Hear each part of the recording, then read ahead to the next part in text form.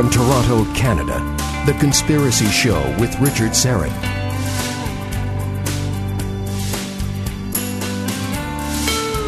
And welcome to the Audio Imaginarium. Come on in, weary traveler. Hang your cloak on a peg, grab a stool, and come gather around the fire. There are stories to be told, and you are among friends. Groundbreaking paranormal researcher Joshua P. Warren is here for the entire 2 hours. I think I've pulled him out of an experiment in the desert, out in Nevada, where he's working on some kind of paranormal experiment. He's always in the field or in his lab working on something. So to have Joshua here for 2 hours, well, let's just say you were in the right place at the right time. We're all very lucky. Joshua has a new podcast, relatively new. I believe he launched in the fall of 2020. It's called Strange Things, and we'll find out about that. We'll talk about secret ways to manifest, the laws of attraction. In fact, he wrote a book about that called Use the Force, A Jedi's Guide to the Law of Attraction. We'll talk about shape-shifting immortals. How's that? Psychokinesis, how to move things with your mind, just like a Jedi, and much more. Now, Joshua is from Asheville, North Carolina, in the beautiful Blue Mountains, and but he's in Nevada tonight. Joshua has spent 25 years as a professional paranormal investigator, winner of the University of North Carolina Thomas Wolfe Award for Fiction. He's the author of over 20 books, including How to Hunt Ghosts, The Secret Wisdom of Kukulkan, and Use the Force, A Jedi's Guide to the Law of Attraction. I just mentioned that one. A correspondent for Coast to Coast AM. He's appeared on the Travel Channel, History Channel, Discovery Channel, National Geographic, Sci-Fi, and was an on-screen credited consultant for Warner Brothers. He owns the Asheville Mystery Museum in Asheville, North Carolina, and the Bermuda Triangle Research Center in Puerto Rico. As I say, he's in Nevada tonight. Joshua, welcome back. How are you, my friend? It's so good to be with you. Thank you. I am doing great. And, I mentioned to you just before we went on the air, I've spread myself so thin, I don't even participate in that many interviews anymore. But when I hear from you, I love it. I drop everything because you just have such a great show. You bring such wonderful insight to all these subjects. And so it's always a thrill to have some time with you on the air. Oh, wow. Wonderful. Wonderful. We're the Mutual Appreciation Society. And I have to say, the mighty Aphrodite, my lovely bride, is a huge fan. And, I mean, I always want to get you on the program, but this was a command performance. She said, please get Joshua back on. She carries that sigil around in her wallet. Whenever she goes to the convenience store to buy a lottery ticket, she pulls it out. So I want to talk about sigils a little bit later. But first, let me ask you, what did I interrupt in the desert? What were you doing out in the desert tonight? Well, I've spent the past 4 years here in Las Vegas, Nevada, and I created the Creepy Vegas Ghost and UFO Show. It's the only show of its kind in the world. It's a nonfiction presentation that we do at this magnificent bar here in Vegas called Millennium Fandom, which is the #1 pop culture and cosplay bar in the world, as far as I understand. And what we do is for 1 hour, we show you the very best evidence of ghosts, UFOs, cryptids, time warps, things related to Area 51. All these things from this spot we know as the Nevada Triangle, which we can get into a little more if you'd like as well. And you not only get to see this evidence, but we have all kinds of items there that you can actually touch. We have haunted items, we have UFO debris, we have quite a few surprises, and so people come from all over the world to experience this show, and we had to close it down, of course, for most of 2020 because of COVID. So we are just now restarting that show this month on June 19th, and we'll run it at least once a week. And so much has happened over the past year that I'm now sort of updating the show and getting even more like fresh data. And so right now, whenever there is a new UFO sighting or something else bizarre, I'm rushing out into the desert and I'm collecting this brand new evidence to bring back and put in the show. And so what I was doing in particular today has to do with the time warp that I discovered. You may recall back in 2018, I was on my way from here in Vegas to Area 51, which is about a 2-hour drive. I was heading toward the town of Rachel. And to make a very long story short, I had this device called a differential time rate meter, which is supposed to always measure a constant, consistent flow of time. But at this one sort of nondescript spot on the side of the road, I found that time actually slowed down by a fraction of a second, which is a big, big deal. That's not supposed to happen. Right. And then it turns out later on, that site, much to my surprise, is one of the biggest UFO hotspots in the world, where people have not only seen and videotaped a lot of these UFOs, but there have even been close encounters. And so just recently I did a conference here in Vegas.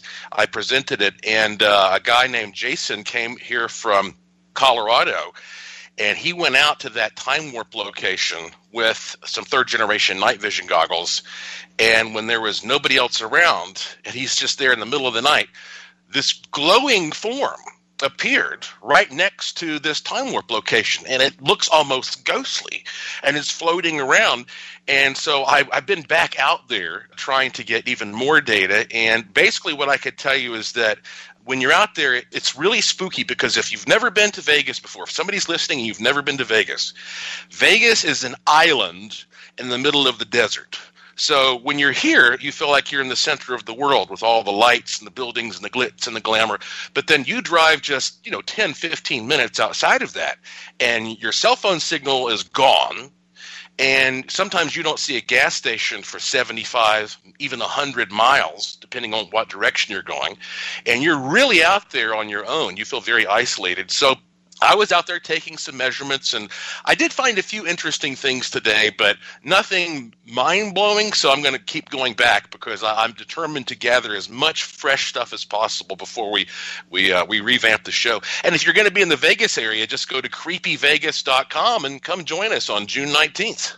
Fantastic. Well, when they let us out of a lockdown up here, I'm going to get down there and join you one of these days.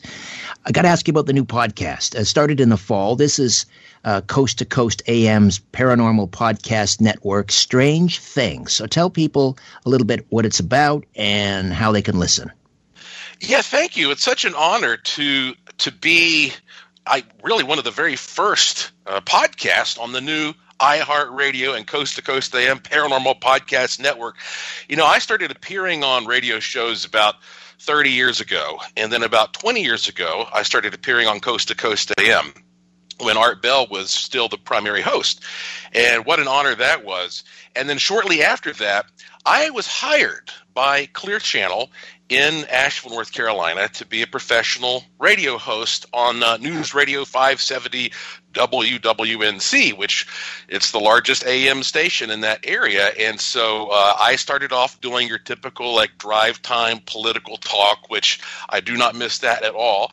And then I created a show called it was called Speaking of Strange. This word strange just stuck with me for a while. So I created Speaking of Strange, which was live every Saturday for about 15 years. And did very, very well. It was the number one show in its time slot in the market that reached parts of several states. And I would have continued doing it. I could still be doing it today. But when I decided to make this life-altering move to Puerto Rico in 2013 so that I could study the Bermuda Triangle, I gave up that show just so I could go travel and do this research. And so then I started my own little independent podcast that I do once in a while called Joshua P. Warren Daily. So I've been very comfortable in this sort of host role, or this role of guiding a podcast, but it was a big surprise to me when last year I received a call from Tom Danheiser there at Premier Radio Network saying, hey, listen, we're going to create this new paranormal podcast network, and we would like for you to have a show. And he came up with the name Strange Things. And I said, well, what do you want me to talk about? And he said, you can talk about whatever you want. And for me, that was what sealed the deal. Because, as you know, Richard, it's very easy to get sort of pigeonholed into one category, like this is the ghost guy, or this is the UFO guy, or this is the Bigfoot guy, or this is the psychic guy.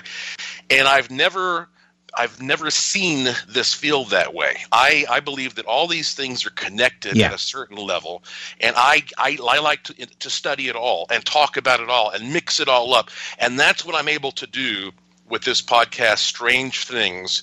It's free, comes out every week. It's 1 hour, and if you just go to strangethingshow.com, you'll see the links to the different platforms where you can listen to it. And so, it's wonderful to be in the company of you and so many other wonderful hosts there working for Premier Radio Networks. Fantastic. All right, strangethingshow.com. Yes, and then you can subscribe and get it delivered right to your mobile phone or your desktop every week. So you mentioned Asheville. You have deep, deep roots in North Carolina. You have, I believe, on both sides of your family, you go back like hundreds of years. Yes. You must have grown up with so many legends, so much folklore. I'm guessing, because obviously, where did your interest in this come from? It must have come in part from your relatives, distant relatives, and the stories. They must have so many ghost stories. And what was it like with that kind of lineage and legacy growing up? For me, ghost stories and legends and Native American tales, all that stuff was so common that I almost just assumed everybody grew up that way. Because as you said, my family on both sides had been in that area since the 1700s. And of course, as listeners may or may not realize, the first time the English tried to settle the New World, so to speak, they went to North Carolina and they set up this colony, and everybody vanished. And the lost colony, yeah. Yeah, nobody knows what happened. So that's the first sort of establishing mystery from my neck of the woods, so to speak. And then eventually there were some English people who went to Virginia, and one of my great-great-great-great-grandfathers, he got a land grant which sent him down to western North Carolina. So on both sides of my family, though, I had big families. My mother was one of 10 children. My father was one of 7 children. And on both sides of the family, we had musicians, but especially on my mother's side of the family. So these are guys who would sit around and they could play anything, okay? I don't care what you give them, a guitar, a banjo, a mandolin, a dulcimer, and they could sit around and not just tell stories, but sing the old songs, the old Scotch-Irish songs and things like that about places like Brown Mountain, where you have the Brown Mountain Lights, and the Ballad of Frankie Silver, this woman who was hanged and haunts the mountains and all. So it was the richest possible environment for me to appreciate how that hearing these old ghost stories at very least was a great way of keeping history alive.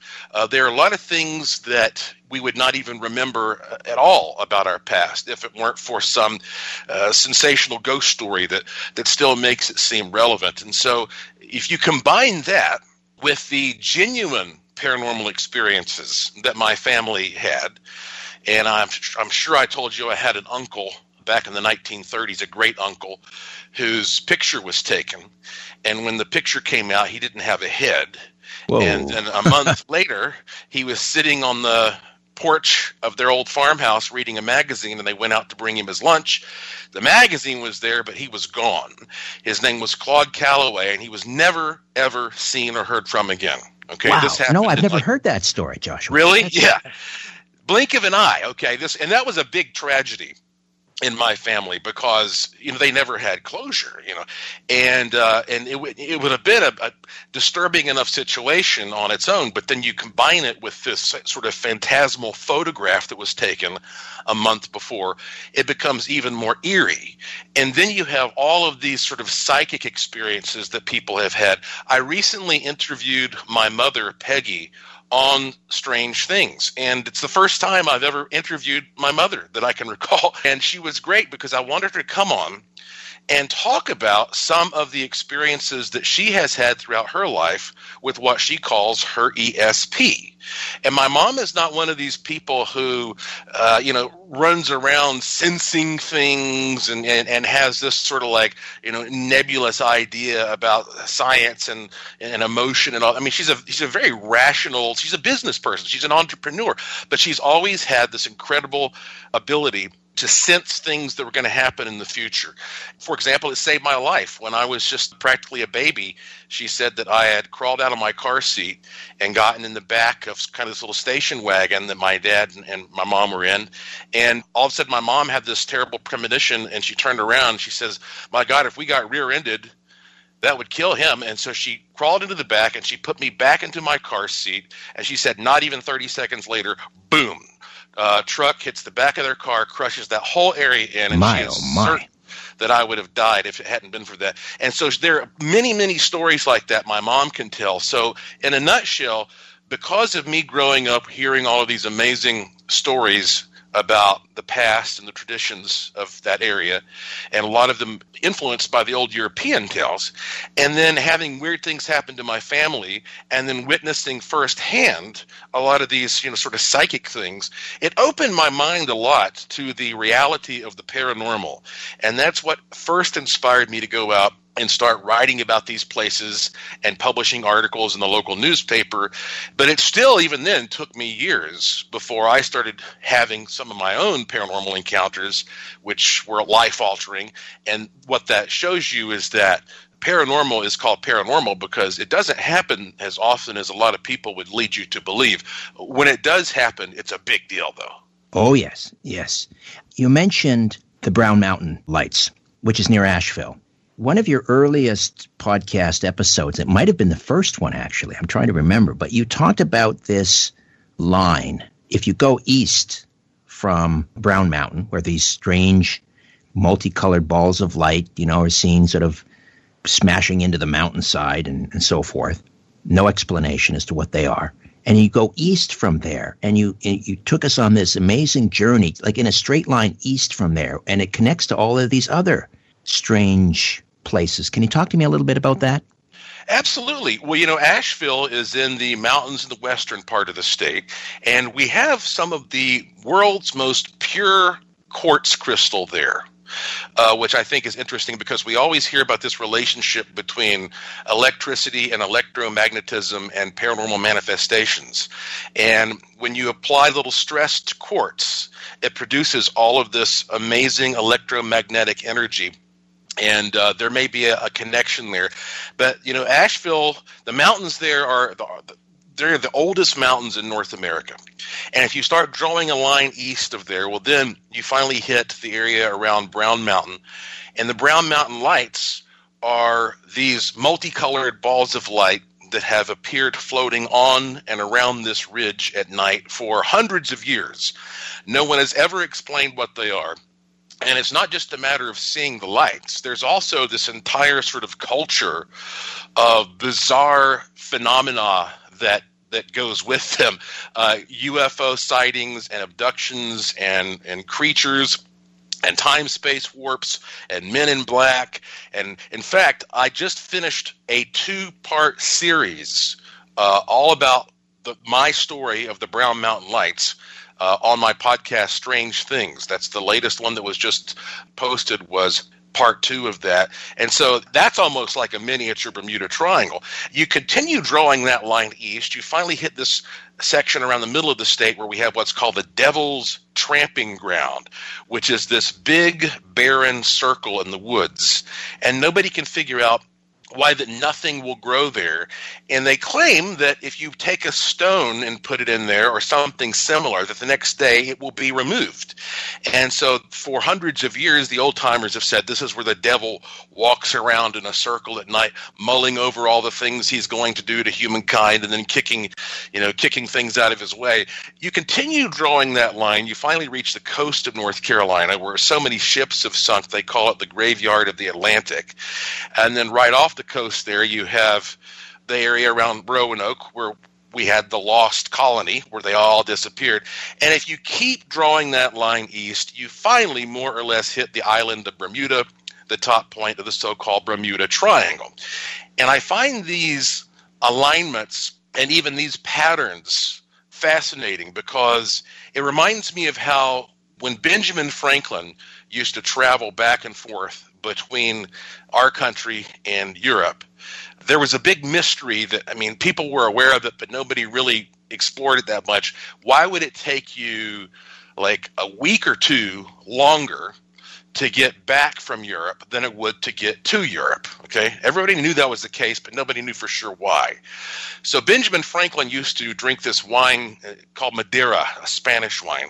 And when he would take these voyages from America to Europe, he would dip these wine bottles in the water once in a while off the side of the ship and just take the temperature of the water and plot it.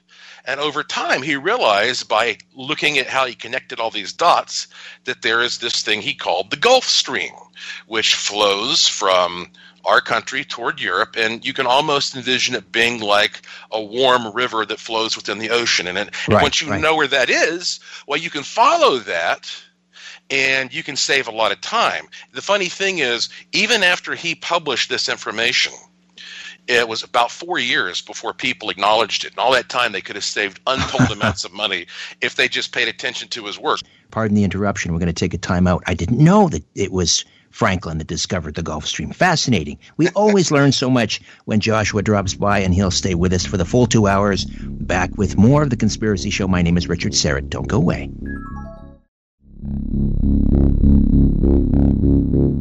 Different views make great conversation. This is The Conspiracy Show with Richard Serrett. And we are back with Joshua P. Warren, joshuapwarren.com. And the new podcast is Strange Things. You can go to strangethingshow.com to subscribe. We were talking about Benjamin Franklin and discovering the Gulf Stream and how that wasn't really understood or appreciated until years later. Was there anything you wanted to add to that before we move on? Yeah, so, Benjamin Franklin, he found that there were all these dots he could connect in order to discover a pattern which would represent something about the physical makeup of the Earth.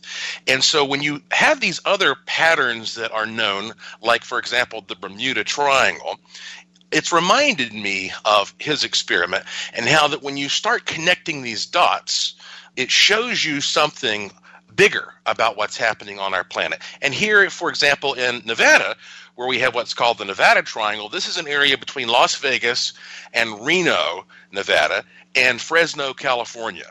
And within that triangle, an average of 3 airplanes vanish every month. Every month. And so we're talking about over the past 60 years, over 2,000 planes have vanished here. That's more. Way more than in the Bermuda Triangle. My word. I had you no might idea. even, yeah, exactly. You remember Steve Fawcett, for example? Yes, I was just going to mention Fawcett, yeah. 2007, beautiful day. He goes out and flies this very routine route, almost like a Sunday drive for him. And then he's just gone. He just disappears. And years later, they found what they thought may have been some of his remains, but nobody can explain what happened to him. And he was the most experienced aviator in the world. And so what's even odder is that you can kind of understand why that when a plane or a boat or something like that vanishes in the Bermuda Triangle, how that, well, that thing's going to sink down so far below the water, well, we'll never find it. You can kind of, you can rationalize that. But here, you're talking about mainly barren mountains with, very little vegetation. Sure, there are lots of cliffs and rocks, but you have very good visibility compared to other parts of the world. And furthermore, you have some of the most sophisticated technology here around all these military bases, including Area 51 and, of course, the Nellis Air Force Base, in order to track these objects. And so why do so many things disappear here? And then you start digging deeper and you realize, hey, it's not just that. We've got monsters here.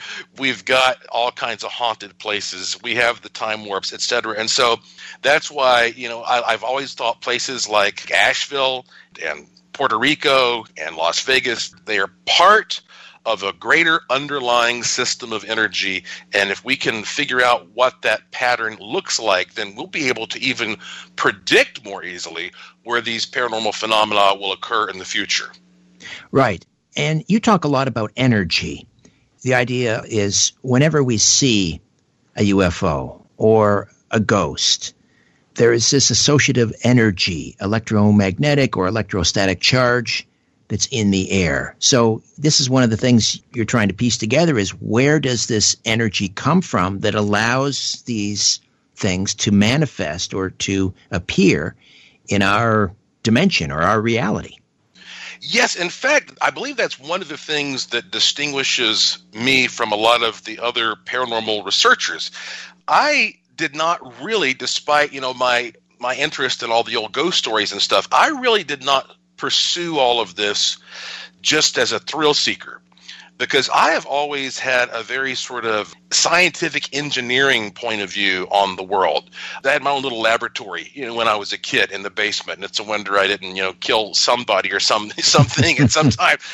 And for about 15 years, I worked in a laboratory operated by Charles A. Yost, who was a NASA Hall of Fame engineer. We worked on all kinds of very serious projects. And so I understand the scientific method. And what I always found most amazing was the idea that when people experience something paranormal, usually this thing, according to what they are able to perceive, just spontaneously appears, does something that requires an enormous amount of energy of some kind, and then it disappears. And I wondered, well, where did the power come for this? Where are the batteries? What's the power supply? And you can say that very easily if you're looking at something like a UFO. Well, how is this thing flying around? But then even when it comes to seeing something like a glowing apparition, well, why is it glowing? What's making that happen there? And I felt that from a very practical standpoint, if you can take some of these paranormal phenomena and back engineer them, so to speak, you might be able to tap into much more powerful and readily accessible sources of energy that surround us every day than we realize. And this is similar to the idea of maybe tapping into a zero point or some kind of vacuum-based energy. But it's like either there's a power supply that's coming from somewhere that we haven't learned to tap, or these beings are not truly appearing and disappearing. They just look to us like they are because they are invisible most of the time. And you have to sort through these experiences encounter by encounter and case by case to try to say, okay, what's the point of all this? Why are we investigating these things other than just being curious? In my opinion, it's because if we figure out how this works, there's a practical benefit there. Right. You mentioned in one of your early podcasts, I think actually it was the first one, you have compasses all over the place. You always have compasses nearby, in your lab, maybe on your person, because when we're talking about these electromagnetic anomalies that seem to accompany paranormal activity, those compasses go haywire. And it happened your very first podcast, right? You were recording and you looked down and your compass went kaflooey. Yeah, that's exactly right. That's one of the simplest things that you can do is get yourself a compass and wear it on a bracelet, or just like I do, spread compasses around your home or your office. And a compass should always point north. So if it's not, something is affecting it. And so that is to say, if you get around something that's big and metal, well, that might have an impact. But it's still not going to make that thing tend to spin around. It'll just sort of deviate from north. If you look down and you see a compass and it's spinning, and this is something that's also reported happening around the Time Warp location here outside of Las Vegas, then there is some type of major disturbance that is occurring within your proximity. And what we find is that electromagnetism really is that one form of energy that glues everything together. You can transduce electromagnetic energy, or change it, that is to say, into all other related forms that we can measure for different purposes. But the basic electromagnetic fabric that forms what we consider our known reality is something that is usually quite stable. And when something starts to disrupt it, it almost creates these currents within it. And it's when that instability kicks in that you see momentum, you see change, you see dynamic phenomena occurring. And so I think of it as being something like interdimensional weather. So, for example, we have atmospheric weather here on Earth, which is why you go to Tornado Alley and most days of the year, everything's perfectly fine. But then sometimes these perfect conditions come together and creates this beautiful, terrifying, organized pattern, which is a tornado that comes through and destroys everything. And it's just because all the conditions are right. And the same thing with a hurricane. So you have these times when the conditions form the atmospheric weather. We see the same thing with cosmic weather.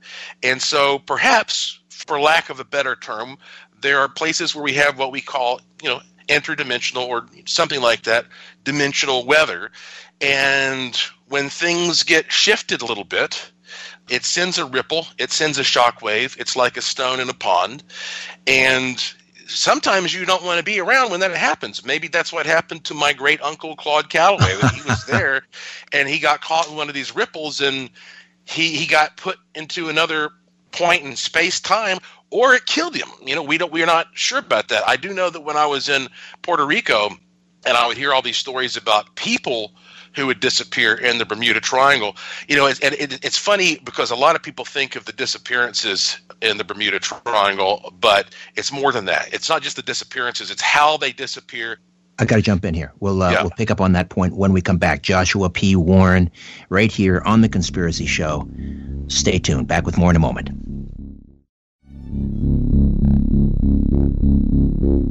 Shaking the world and seeing what falls. This is The Conspiracy Show with Richard Syrett. And we are back with Joshua P. Warren. Before we get back to our conversation, just a quick shout out to our Star Chamber patron, Deep Paul. That's his handle, Deep Paul. No location, no last name, no address, but Deep Paul. I truly appreciate your support. And if you'd like to become an official Patreon supporter, go to patreon.com/strangeplanet, patreon.com/strangeplanet. A number of donation tiers there available, but whatever you feel like giving, again, greatly appreciated and helps us continue this work that we do. So, Joshua, we were talking about the Bermuda Triangle, and we tend to focus on the ships disappearing and the planes disappearing and so forth. You said, but there's a lot more going on there than just disappearances. Yeah, well, when we think of these disappearances, because they were popularized primarily in the 1970s in the book by Charles Berlitz, we often think of the airplanes going down, for example, the fighters just after World War II or various ships. But when you go to Puerto Rico and you spend time there visiting all of these old historic forts and various sites, you learn that there have been many occasions in which individuals have just vanished as they're standing near the water. And this is something that you don't really hear about too much. I'd never heard about this until I went down there. And I'll give you an example. There is an old fort that was built in the 1700s called San Cristobal. And they have a guard box there called La Garita del Diablo. And this is, which means the devil's guard box. And if you were put on the duty that nobody wanted to have, they would tell you to go out to that guard box and stay there all night. And many of the men did not make it. They decided to basically be court-martialed or whatever, then stay out there because they would go out and they would disappear and nobody would be around the next morning. Well, those few men who did make the right decision and turn around and get out of there said that they would be out there all by themselves in the middle of the night with the waves crashing. Now, again, we're going back to hundreds of years ago, so imagine this being in the 1800s. And all of a sudden they would see this especially eerie, hair-raising kind of green glow that would begin to appear out over the sea. And then it would just slowly get closer and closer and closer, and it would start to look more like a glowing green fog coming toward them. And that is the point at which the smart ones turned around and got out of there. Now, what's funny about that is in those days, those guys probably had virtually no knowledge about electrical phenomena other than seeing, lightning, or perhaps when you're out at sea, sometimes under the right conditions, the guys who were sailors would talk about what they called St. Elmo's fire, which is when you would look up and you'd look at the top mast of a ship and they would build up an electrostatic charge, right, and they would start to glow.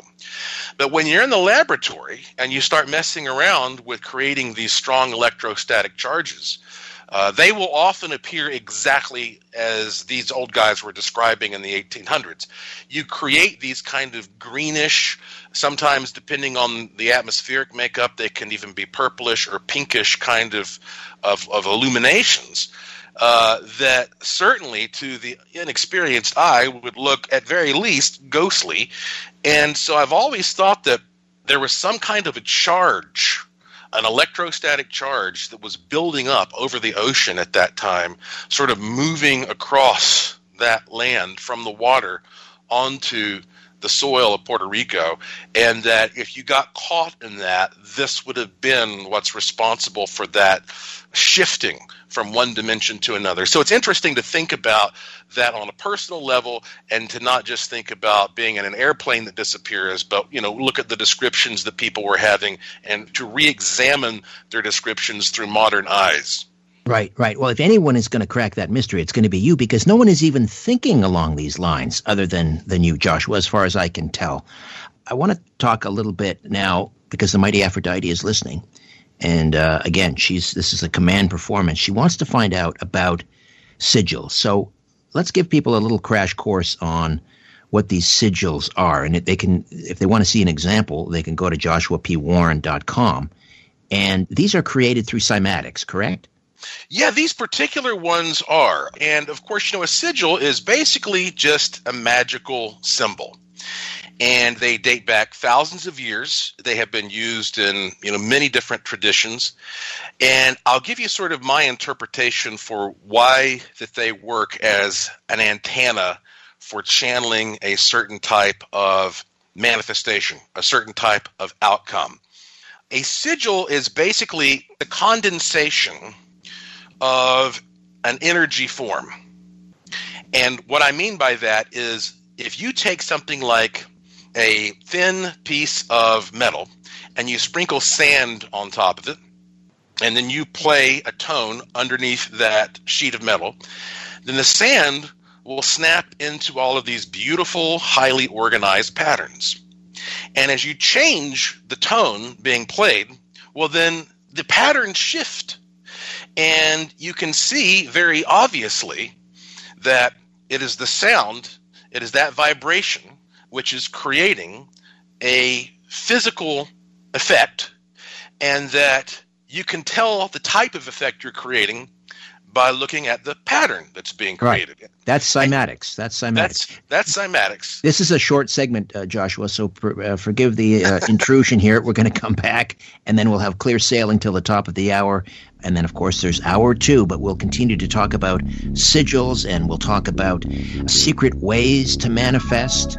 We'll talk about shape-shifting immortals. Maybe we'll even get into the Mandela effect. So much to discuss with the groundbreaking paranormal researcher, no one anywhere like him, Joshua P. Warren, right here on The Conspiracy Show. Don't go away. Don't be afraid of the dark. The Conspiracy Show with Richard Serrett. Welcome back. Say hello on Twitter at Richard Serrett. S-Y, because I love you, R-E-T-T. Joshua P. Warren is here. Relatively new podcast. Came out in the fall of 2020. You really want to subscribe to this. It's just fantastic. And that's Strange Things. You can subscribe at strangethingshow.com. It's part of the Coast to Coast AM Paranormal Podcast Network. StrangeThingsShow.com. So we're talking about sigils, and so these are created through cymatics. You have a vibration, a tone, acting upon fine particles, maybe spread over some sort of a surface, and you get these shapes, these forms. In fact, I was speaking with this fellow, and he said in the king's chamber, in the sarcophagus, they did that, and they played this tone, and they got an Egyptian hieroglyphic. And when they did that in a cathedral in Wales or Ireland, they got, those Celtic, I think they call them Celtic knots. They're like, I don't know, it's like a Gaelic letter or whatever it is, but they got that there. When they went to Israel and they did it in a temple, they got Hebrew letters. So it seems to these researchers that that's how we got our alphabets. Well, that certainly makes sense. In fact, there's a whole field called archaeoacoustics where they go back and try to examine some of these ancient sites by playing tones and by seeing sort of, how these are forming a signature that would even create a mental state, for example. And so when we look at cymatics, and we just say, okay, this is basically how cymatics works. It's really just an example of how vibration holds the whole universe together. And then we say, all right, well, what do we do with this little symbol that's created? Well, again, a sigil, this goes back to the Latin word sigillum, which means seal, more or less. So I started thinking, well, we see there's a relationship between the tone. Well, let me put it this way, between the energy, which creates the tone, which creates the symbol. And this is very much like a form of broadcasting because, and just to give everyone listening an analogy, when it comes to traditional broadcasting, if you have two antennas that are trying to communicate with each other, so to speak, the design of the antenna makes a big difference. So these two antennas must be sort of synced up in a certain way for them to be able to send and receive a signal. If you have the wrong type of antenna, then they're not going to be able to connect with each other. Right. And so what that means is if you have an antenna, that one antenna is capable of both transmitting and receiving. And it just needs to be exposed to some type of energy. That's why these passive RFID chips work, like the kind you might encounter if you were to try to walk out of a store with an item of clothing. Often there's a little chip inside there that's passive. It doesn't have a battery hooked to it. It's just sitting there. But then when you go out through the doors, well, it hits it with an active field, and then it wakes up this little chip, so to speak, and the alarm goes off. So what I decided was to see if there would be a way of taking cymatics to the next level, what I call paracymatics. Meaning what I would do is I would create a tone and get a symbol, and then I would consider that to be sort of like my carrier tone, and then I would inject into that tone a certain type of goal or affirmation. And so it could be something like, I am going to attract more money, or I am going to encounter a ghost, or I'm going to be happy and healthy today, or, it could be anything. And what I found was that when I would get a tone, and I decided to use water for this because the human body is primarily composed of water and empty space. So it makes sense that if we're dealing with something for humans, by humans, for humans, water is a good way to go. So I took all kinds of different water. I used some salt water from the Caribbean. I used tap water. I used tonic water. I tried all these different waters to see what I got the best result from. And then I would hit it with these frequencies, and then I would speak into it these affirmations, and it would change as I was speaking the affirmation. And at the same time, I would be shining lasers on it, and I would be looking at it under both infrared and ultraviolet cameras. And then I would take all that imagery, pull the stills out of it, combine it together, and see what image appeared in the water when that affirmation was spoken. And then I would turn around, give that to my wife, Lauren, who is a wonderful artist, and ask her to sit down and do an illustration of that pattern that the water had given us. And so this would create a final black and white sigil, which to me is a wonderful combination of art and science. Right. And so then I put these things for free on my website, joshuapwarren.com, and I told people just go there and just look at it. You can put it on your cell phone. You can print it out and stick it on your wall. But look at it throughout your day. Whenever you get a chance, look at it for 5 seconds, 10 seconds, and let me know what happens. And that's been several years ago. And let me tell you, Richard, not a day goes by when I don't get some kind of message from somebody in this world telling me about some miraculous thing that has happened by using the sigil. I mean, I've gotten numerous people who have had one of the sigils tattooed on him or herself. Because that's interesting. Yeah. And so, and it's just like, I mean, like major stuff. For example, just even a friend of mine recently told me, he said, he was working a dead-end job he didn't like, and then he heard about my sigil stuff, and he said, I started using that sigil within a month. This unbelievable job. He always wanted to travel the world, and he's a single guy, doesn't have any kids, so he's got a lot of freedom, and he got this amazing offer to become an international flight attendant. And so he says, I get to fly all over the world now. I get all this extra downtime. I have tons of money. And he's just so happy. He's like beaming. And he showed me his phone. He was like, look, this is what I've had on my phone every day, and it's the sigil.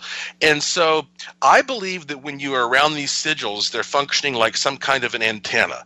And that I was able to take a frequency for something good, put it into that pattern. And when you're around that pattern, then that is being transmitted to you, and due to sympathetic resonance, which is the tendency of two things to sort of synchronize, which again is how broadcasting works, it will make these miraculous things happen for you. And even if we describe this as some kind of a placebo effect, hey, if it works, fine. Right. This is what I love about you, Joshua, this scientific underpinning to the paranormal. It gives it so much credibility. So the Mighty Aphrodite, she carries this sigil that I printed for her, probably, 3-4 years ago. And she'll take it to the convenience store when she's, picking her lottery numbers and so forth. And she gets a lot of free tickets. And occasionally she'll win $10 here, $15 there. But here's the thing that you said that kind of struck me, and that is you have to look at it. You don't just pull it out of your wallet on, lotto day. You got to look at it more consistently, right? Yeah, the more the better. It should be something that you want to try to look at it at least once a day. But here's a little trick that I tell people, and a lot of people, I don't care what method that you might be using to incorporate an affirmation into your life. If you have a symbol or a phrase or something like that you believe helps influence your day and make it better, and you take that and you post it somewhere where you're going to see it every day, like your bathroom mirror or your refrigerator or your steering wheel or something like that, that's all great in the beginning. The problem is, though, after a week or two, you're going to get used to seeing it, and you just won't notice it so much anymore. So the trick is take whatever you use as a calendar. If you have a calendar on your phone, I'm old-fashioned. I got a big old wall calendar that I write all my stuff on. And go ahead for the next year even, and every 2 weeks make a note on a certain date, change position of affirmation or something to that effect, so that at least every couple weeks you're moving it to a new place. And by doing that, it's going to keep it fresh on your mind and keep it activated so that it doesn't just fade into the background like every other piece of clutter in your life. Okay. That's great information. All right. We're going to roll into the top of the hour here. Come back. Joshua is staying with us.